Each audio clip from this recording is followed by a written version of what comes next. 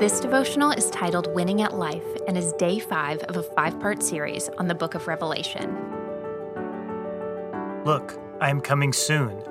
My reward is with me, and I will give to each person according to what they have done. Revelation 22:12.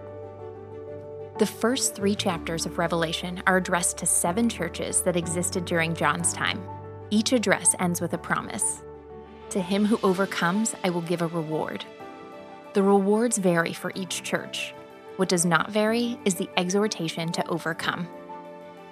What does it mean to overcome, and how and what did Jesus overcome? The Greek word translated overcome is Nikeo, which is derived from the Greek god Nike, goddess of victory. It is translated as overcome, conquer, prevail, defeat, and get the victory. It means to come out on top, to win. Jesus overcame temptation. Philippians 2:8 tells us that Jesus had to learn obedience through difficulties and trials. He overcame a desire to avoid the cross and endured the cross. What does Jesus desire to do with the authority he won to reign over all the earth?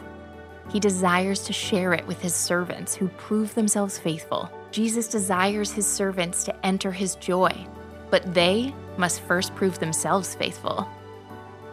Lasting happiness, the greatest fulfillment available to any human, is to function as we were created and accomplish what we were made to do. Jesus redeemed us by his grace and sent the Spirit to dwell within us, filling us with his power, that we might be restored to the glory he intended for us.